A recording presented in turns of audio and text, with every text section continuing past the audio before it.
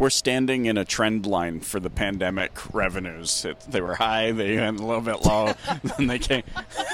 They came back up. Yeah. Oh, it is October 26th, and as you can tell, we are not at home. We found this guy wandering around, and we're going to give you a couple stories today from in front of a couple of retailers. So we're outside the Tesla store. We are currently in Atlanta, Georgia. Are we incoming right now?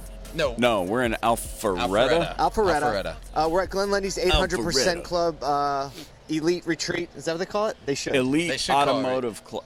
800% Elite Automotive Club. Elite Retreat. We're calling it the Elite Retreat. Let's just say it's very successful and prestigious all at the same time. Yes. We're going to give you a couple stories today. The first one, let's just get right into the news, and then we're going to ask Michael what's going on in his life now that he's a Texan. So Hyundai announced yesterday that they are going to they broke ground. There's a lot of people and shovels. All the shovels. They had like 40 people. They needed a lot of people because it's a mega plant that they're building just outside of about 30 miles outside of Savannah that's going to host up to 500,000 vehicles a year in production at some point. It's actually a meta plant. Is it a meta plant? It's called a meta plant, not a mega plant. And but were humans? But it's in the real world. Were humans digging, or were the robots digging? Real humans, as far as we know, unless it was AI generated Missed imagery. opportunity. It could be. It's a meta plant that is going to have an adjacent battery factory. Yep. And they're going to build Kia, Hyundais, and Genesis on the same plan. Yeah. Be dedicated. Wow. You know what's interesting? The other kind of key note that I thought was really cool was, a lot of times when plants go in, it's not just the plant that is the benefactor, or it's the state is not just the benefactor of that plant or what's happening there, but there's a lot of companies that are actually coming in around because they're rebuilding the supply chain for this plant. They're actually not like taking from supply chain across the rest of the ecosystem. They're building that supply chain locally. So a lot of job benefit, a lot of resources for Georgia, and I can't get over the fact that like Rivian's been like they're like, we're trying to do it. Hyundai's like, here we go. This. Right. Watch this. It's funny. I interviewed Mike Colleran, who's a VP at Hyundai, and I was like, how are you going to get out of this whole chip shortage thing? Like, how are you going to get out of supply chain issues? And I could tell. I'm sure he already did something like this down the pipe. And so here we are. It's really interesting. He's like, we have a couple ideas. We might have an idea. We sketched it up somewhere. Yeah. I was thinking, how do these companies all of a sudden know what it takes to build a battery plant and an EV manufacturing plant? It boggles my mind that everyone just think of the logistics and the understanding you need to have. Just think of the permitting process, the construction process, the drawings, and everyone just seems to know how to do it all of a sudden. Yeah, they're a lot smarter than us, I think. No, that's not a far throw. You know what I mean? Yeah, I know that it's still. It's not a far throw. Well, I think the key thing is that I think, and this is what we've been saying, is like manufacturers are manufacturers. I actually don't think they're like the greatest at retail, and the reality is the reason why they're the manufacturers because they're great at putting up new plants and putting in supply chains and production and timelines and everything that has to do with that. That's their bread and butter, and so. It doesn't surprise me. It doesn't surprise me like that this is coming alongside of things like EV tax credits and like they see these things coming. They see those trends coming. And so I just think that it's up to dealers to recognize that if that's the trend that they're projecting, that they're seeing coming is dealers and all of the retailers out there have to start looking ahead and going, what are we preparing for? How can we prove out that we're ready for things like EV tax credits? So we're ready for all of those types of things to be in process. Speaking of being in process, Apple has announced that they confirmed that they're actually switching the iPhone to USB, but they are just so not happy about USB-C. it. USB-C, I'm sorry. Right. Yeah, imagine that. Yeah. Let's be specific. We're going back to USB 3.0. It's going to be real fun. USB-C Don't worry, guys. will be... Everything will be quote-unquote fast, right? So USB-C to be specific. But they're not happy about it. They're not happy about it. We're actually... Paul, did you realize we're out front of an Apple store? How did we do that? They're really upset over here. Everyone's they were so just mad. They she's just heard laughing. It. Yeah, she's laughing in the background. Well, she's just cleaning the screens here this morning. Exactly. But the European Union actually mandated that USB-C is the new standard for any cell phone or what do you call it these days? Any mobile device. Mobile device. So that cell phones and tablets has to be USB-C. And I can't remember his name. Apple VP. Yeah. He went on a thorough explanation saying, we prefer to let the engineers who are smart dictate. This is what I heard. The smart people. I don't think he actually said this. What I heard him say. This is a direct quote. This is a direct quote from an Apple VP. Yeah. We prefer to let the really smart people make decisions about technology and not European lawmakers, is what I heard. That's what you heard. I'll leave the second part of what I heard. We'll keep that in my head. But Which you is can an fill in the interesting, blanks however you like. Interesting concept, though, because also those European lawmakers are users. Right. No, they use Android devices. No, they use Android devices. Okay, 100%. fair. Yeah. No, they're using Blackberries. Let's be honest.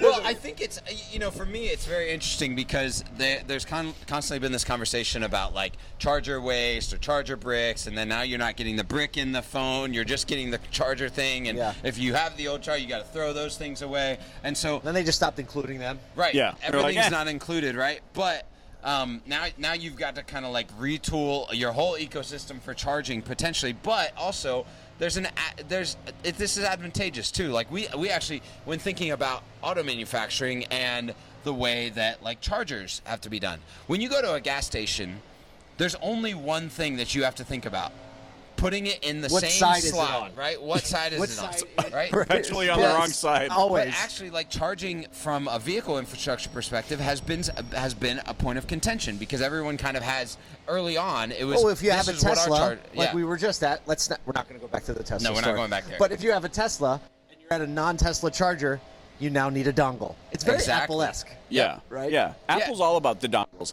But also, I'm still Not caught anymore. up on the European Union thing because have you been to Europe? Have you seen how they just have to plug regular plugs into the wall? Oh, it's they're a wild. weird. It's Yeah. a weird. There's weird, wild stuff. It's a contraption. So maybe they're just And depending on the country. And depending on the country, Yeah. it's also a different So setup. maybe the standardization is fixing several problems.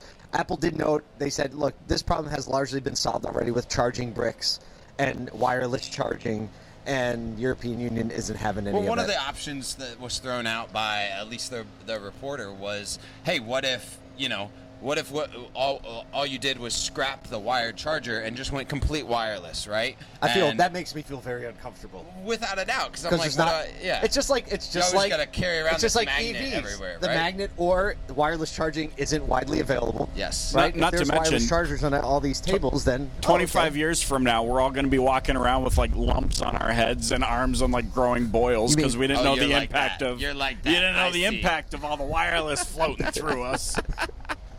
Is this Mr. Trillo, your father? No.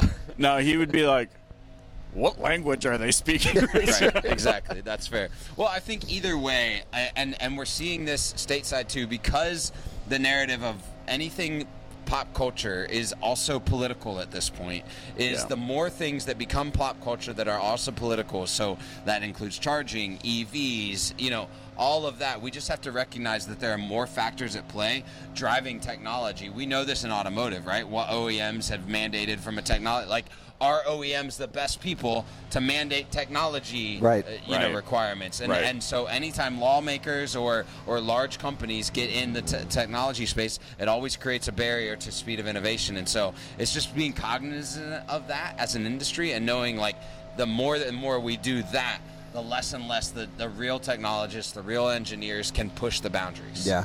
I wonder if it was those same smart engineers that came up with the Google map or the maps that we were using last night to get back to the hotel, who graciously pinpointed every location of each pine tree along the they're freeway. the pines, they're the maples, But couldn't get the construction vehicle. in the lane that we needed. Yeah, Maybe yeah. they are the same. And I'm realizing one of the disadvantages of doing a morning show on location is that there's always a leaf blower, Kyle. Every single time. It doesn't matter where we're at, there's a Can you leaf get blower. the leaf blower guy Someone check down the there? leaf Oh, he's blower too guy. far, but he's Oh, far I enough. thought that was Aunt Edna clearing her throat. Yeah. No, there's always Kyle and I, whenever we go on location, Everywhere. and we're like, hey, and then there's a truck. So if you're just listening to the show, we're in a very busy area right now. We're in front of an Apple store. We were just in front of a Tesla store. You got Peloton, Lululemon, everything is Nike here. store. We were just trying to find a story for every one of them. Let's wrap the show up.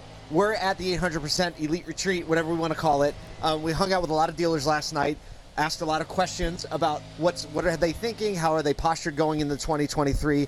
The overall sentiment seems that people are fired up. The people who are prepared and ready are like, Oh, it's going to be carnage out there, Yeah. and I'm going to be on top of the pile when we get into 2023. That was my perception. How about you guys? I mean, when you listen to them, most of them took their stripes in 08, 09, and they're like, we're not doing that again. Right. But, as they all kind of shared a similar sentiment, the thought that came to my mind was, you have to experience the pain to know that you never want to experience it ever again. That's true. And so here's iteration 2.0, maybe even 3.0 for some of these dealers that are like, I'm prepared. They're trained. Like, you it's listen like to people them. have had combat training. They've been in live combat. They go on the second time. We're like, oh, I know how not to get killed this time. 100%. Yep.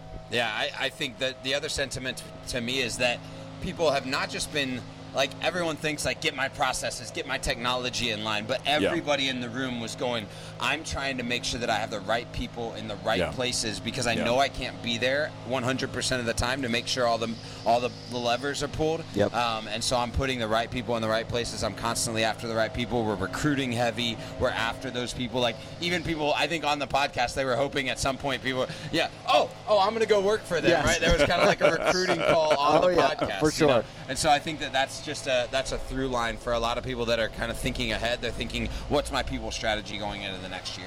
Well, thanks for spending a few minutes with us in your morning today. We're going to head back in, spend the rest of the day with some dealers and some industry partners, trying to learn a little bit, have a little bit of fun, and bring some of it back to you.